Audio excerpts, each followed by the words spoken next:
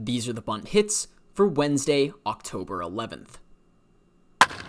The narrative for Game 3 between the Phillies and Braves began after Game 2, when reporters overheard Atlanta's shortstop Orlando Arcia lightly mocking Phillies star Bryce Harper for his base-running blunder, which resulted in a double play, ending Game 2.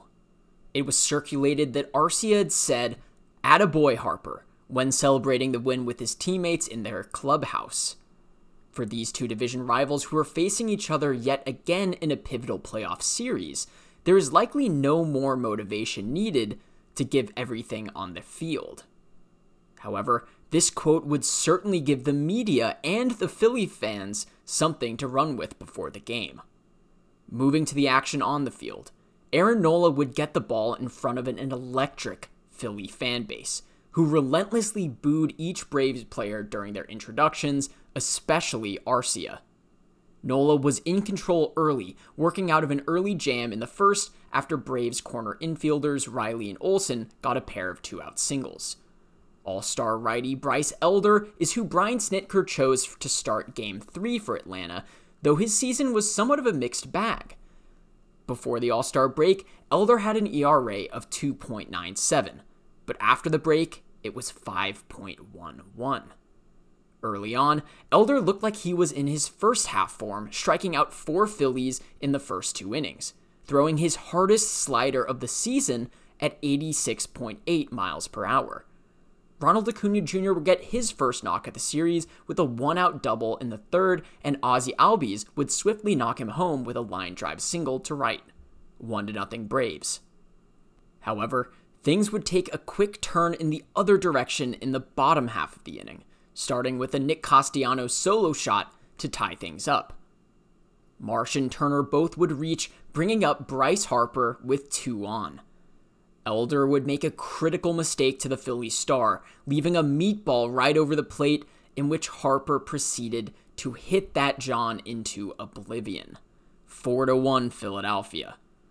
As Harper rounded second, he stared directly at Braves shortstop Orlando Arcia as Citizens Bank Park exploded. Alec Boehm would follow the blast with a single, and then Bryson Stott would walk, ending Bryce Elder's night then and there, which had started with so much promise but completely imploded in the third. JT Realmuto would knock in the 2 inherited runners, batting around in the inning and extending the lead to 6-1. Acuna Jr. would single and steal a bag in the 5th, but nothing would come of it as Nola continued to dominate. In the other half of the inning, Harper would step up again and destroy yet another one, this time to straightaway center, staring down Arcia again during his home run trot. This was Harper's first multi-home run game in the postseason and gave him the most home runs in NLDS history with 10 total. Attaboy Harper indeed. Aaron Nola would depart in the 6th to a loud ovation from the Phillies crowd, his final line being 5 2/3 innings, 6 hits, 2 runs, and a playoff career high 9 punchouts. Another brilliant outing from Nola, in which could be his final stretch playing for the team that drafted him, as he will be a free agent at season's end. Trey Turner would get Philly another run on a solo shot in the bottom half of the frame, and then Castellanos and Marsh would go back-to-back in the 8th, bringing the Phillies' home run total to 6 on the night, tied for the most in a playoff game in history with the Cubs from Game 3 of the 2015 NLDS. Sir Anthony Dominguez, Orion Kerkering, and Michael Lorenzen would shut the door on Atlanta as the game finished Phillies 10, Braves 2. Yet another game in which Bryce Harper immortalized himself as a postseason hero, as his career postseason slugging percentage for players with a minimum of 150 plate appearances is 3rd best, trailing only Babe Ruth and Lou Gehrig. Much of that damage has been done against Atlanta, where in his 7 games he has gone 13 for 27 with 5 home runs, 10 RBI, and a slugging percentage of 1.148, and an OPS of 1.697. The Citizens Bank Park crowd was also relentless all night, standing at every 2-strike count and mocking Atlanta's fans by doing their tomahawk chop to rub salt in the wounds. The Phillies are now 25-11 at the bank in the postseason and have outnumbered their opponents there by 30 home runs, the largest home run differential in the postseason for any team in any stadium. This game paralleled their massive Game 3 victory at home in last year's NLDS series against the Braves, in which they also scored 6 runs in the 3rd inning, where a slugger also blasted a momentum-changing 3-run homer, that time it being Rhys Hoskins off of Spencer Strider. Now the Braves will look to avoid the repeat of what happened in that series in Game 4, as they will send Strider to the mound against Ranger Suarez in a win-or-go-home game for Atlanta. After this one, Orlando Arcia, upset by the leak of the "Attaboy Harper" quote by the media, said, "No, he wasn't supposed to hear it. That's why we were saying it in the clubhouse." Unfortunately for Arcia and Atlanta, Harper did hear it, and he and the Phillies fans used it in their massive Game 3 win. It was announced before Game 4 of the ALDS between the Twins and Astros that Minnesota had made a roster change.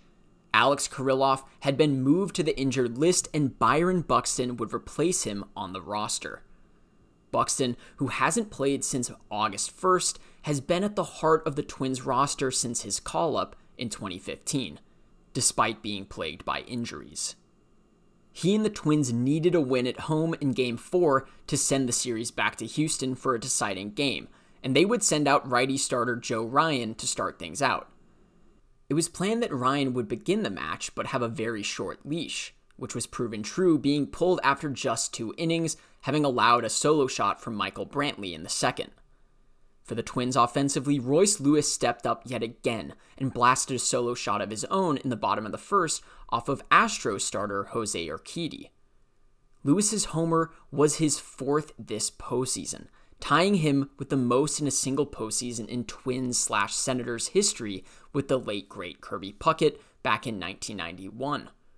Urquidy, who is not fazed by the big moment, has pitched in 13 playoff games before this one, and despite a bumpy regular season in which he was out with a shoulder injury for 3 months of it, looked in control early on, messing both with the timing of his windup as well as running down the pitch timer to the frustration of the Minnesota crowd.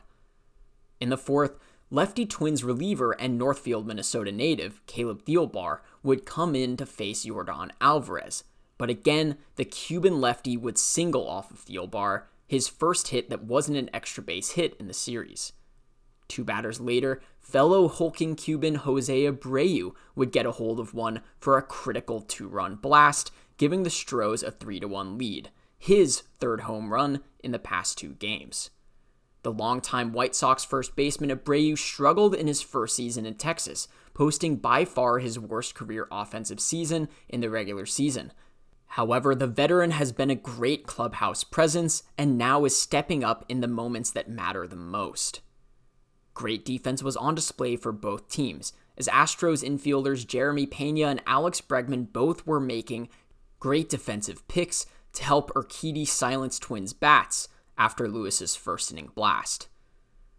In the 6th, Eddie Julian, who had walked and doubled off of Urquidy already, sparked the crowd in Minneapolis with a solo shot, cutting the lead to 1. Urquidy would get one more out before manager Dusty Baker pointed to his bullpen to relieve him. Hector Neris would come in, walk Royce Lewis, and then send down Max Kepler on a questionable called strike 3. Meanwhile, the Twins' bullpen went to work against Houston in the middle innings, with Chris Paddock and Griffin Jax bridging the gap to the 8th inning when Joanne Duran took over. Brian Abreu, who was working on a 30-inning scoreless streak dating back to July 18th, got the bottom of the 8th for the Astros. He quickly sent down Donovan Solano on strikes, and then Byron Buxton stepped up to pinch hit, his first at-bat in months. Unfortunately for the longtime Twins star, he wasn't able to be the hero in this one as he harmlessly popped up to the first baseman.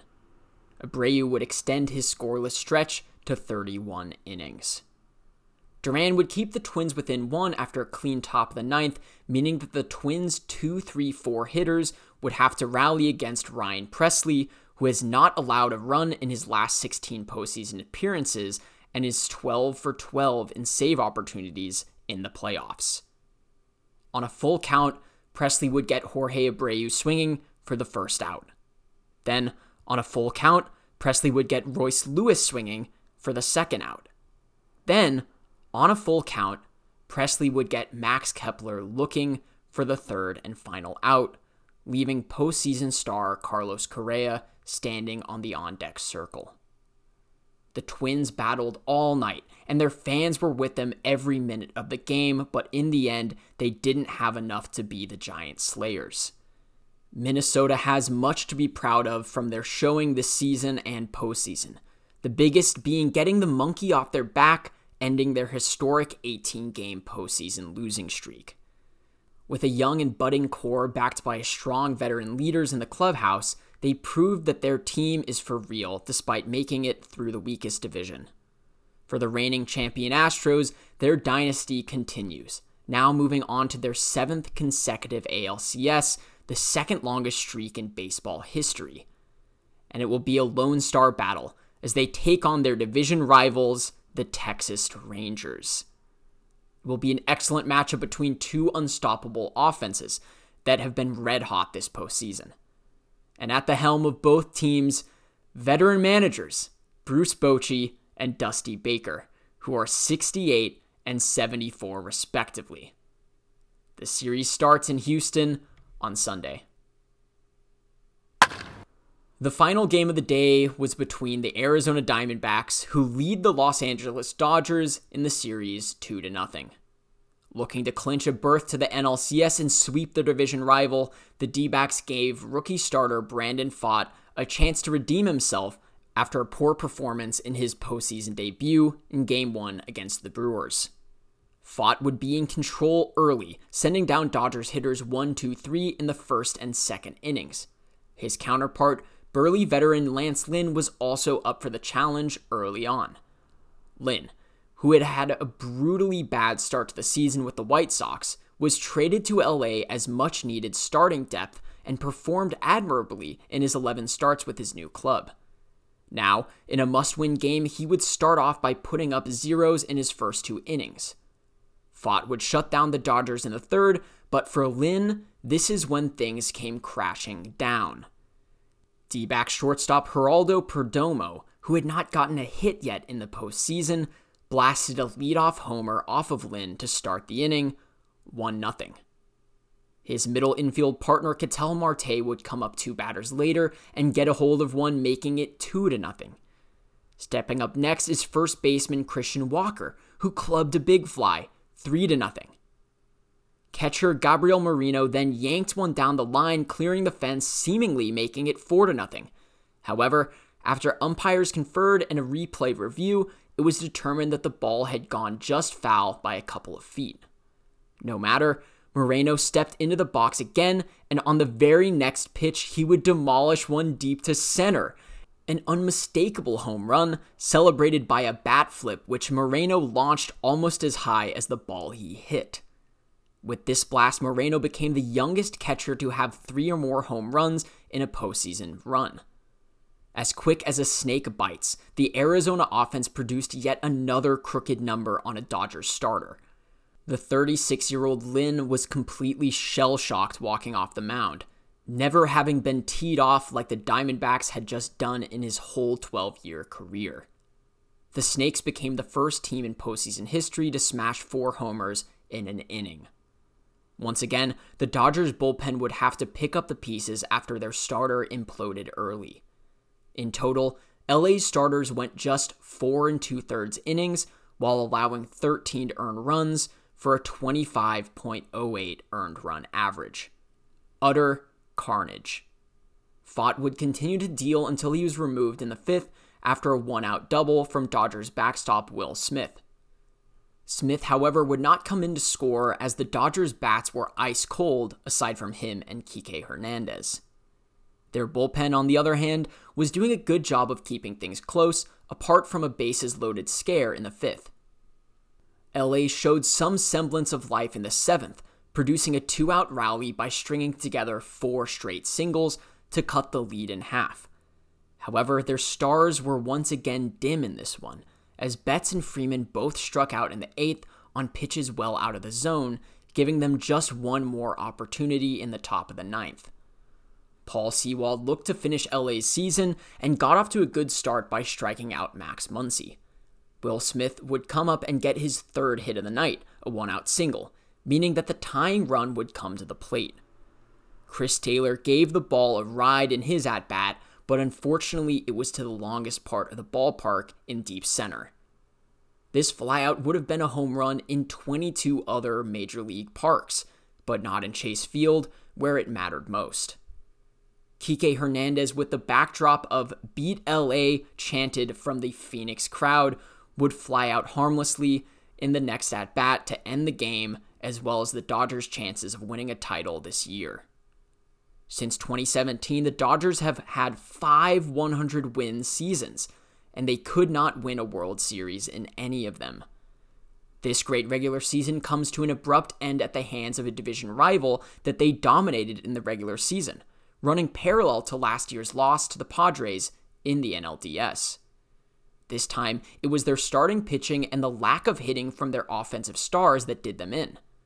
While their starting pitching injuries and suspensions resulting in a lack of depth had been known as an exploit before the series, the complete lack of production from Mookie Betts and Freddie Freeman comes as an absolute shock after both produced MVP caliber seasons. However, in the postseason, the two went just 1 for 21, and their second best ranked offense that averaged 5.6 runs per game could only muster 6 in their 3-game sweep. Many questions will be asked of the Dodgers' future due to their recent playoff failures, having only won 1 World Series during their 11-year stretch of dominance in the COVID-shortened 2020 season. For the D-backs, things could not have gone any better in the postseason for them so far, eliminating 2 division winners in the Brewers and Dodgers, neither series looking particularly competitive. The number 6 seed that barely scraped their way into October with an 84-78 record have won when it mattered most, going 5-0 in the playoffs. Their offense has relentlessly poured on runs early in the game, and their top 2 starters of Gallen and Kelly have shoved, while their bullpen has proved to be a real strength. Now they await their opponent out east, the winner of the Phillies and Braves series. Thank you so much for listening. Tune in tomorrow for a recap of Game 4 of the final remaining series of the divisional round, the Phillies versus the Braves.